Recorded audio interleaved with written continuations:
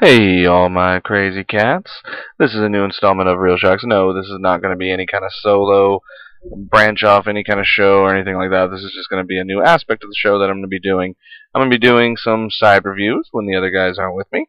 This is going to be part one of my series, which is going to be obscure war films. And the film I have for you today is Lebanon. This is a interesting war film that focuses on about a group of Israeli soldiers in a tank, and it's been considered the Das Boot of tank films, or basically it's like Das Boot but in a tank, so to say. One interesting aspect of it is the writer-director Samuel Moaz, or Moaz. He wrote this story in tradition, as it was said to be a Das Boot type film, in the tradition of Das Boot. But not only that, it's from his personal experience in the Israeli army, which was plays for a very interesting part of the film itself. It won 2009's Golden Lion Venice Film Festival Award, it was also an official selection of the Toronto International Film Festival in 2009. It's an interesting movie. Focuses on, like I said, a group of men in a tank. Their names are Aseri, Herzl, Yaguri, and Shemuk, which is, or Shemuk, sorry if I butchered any of those names. These men basically, throughout the whole film, are confined within this tank, and the tank is, full of oil and piss and blood and bullet casings.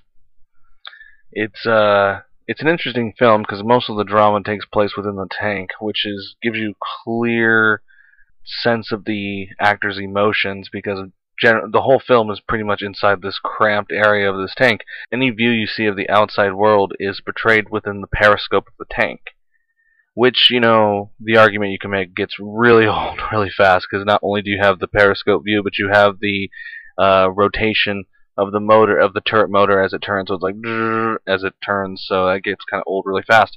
But you basically see a lot of outside shots through the periscope. And these men, throughout this whole mission, are basically fighting with the common morality that any trooper would face in the intense heat of warfare, which is when do you pull the trigger?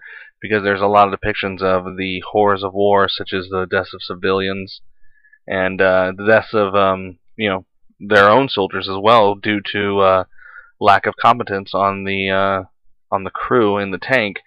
The crew in the tank kind of are a burden to the troopers that they are supposed to be helping, because one of the crew members, Shamulk, as well as the commander Asari, have kind of this whole fight the whole movie about morality, and it comes down to where they blame one guy. He's like, pull the trigger. I tell you to pull the trigger, and he's like, you have a trigger too.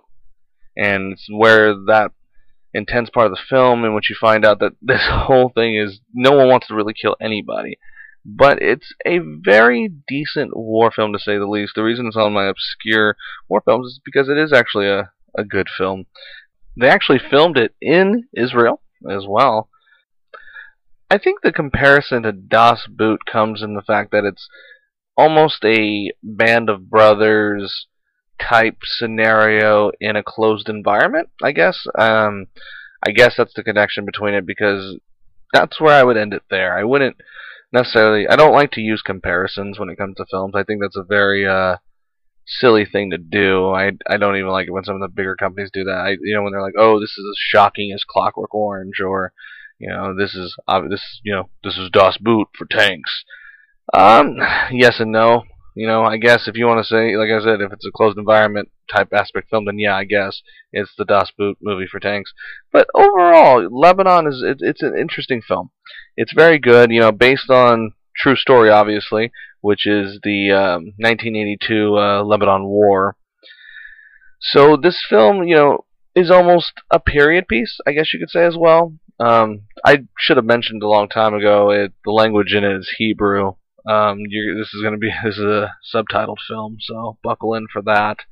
But overall, I would give this movie, for music, there's not too much music. What there is, I guess, I would give it a 5, I guess. Action-wise, there's some good stuff in there. Story-wise, it's good. It's a nice drama period piece there. I guess you could say war film. But overall, I would give it on the music. I'd give it a 5.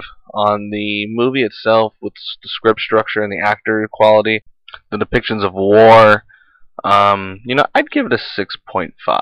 I think it's a good film, but I don't necessarily think you need to see this film before you die, kind of thing.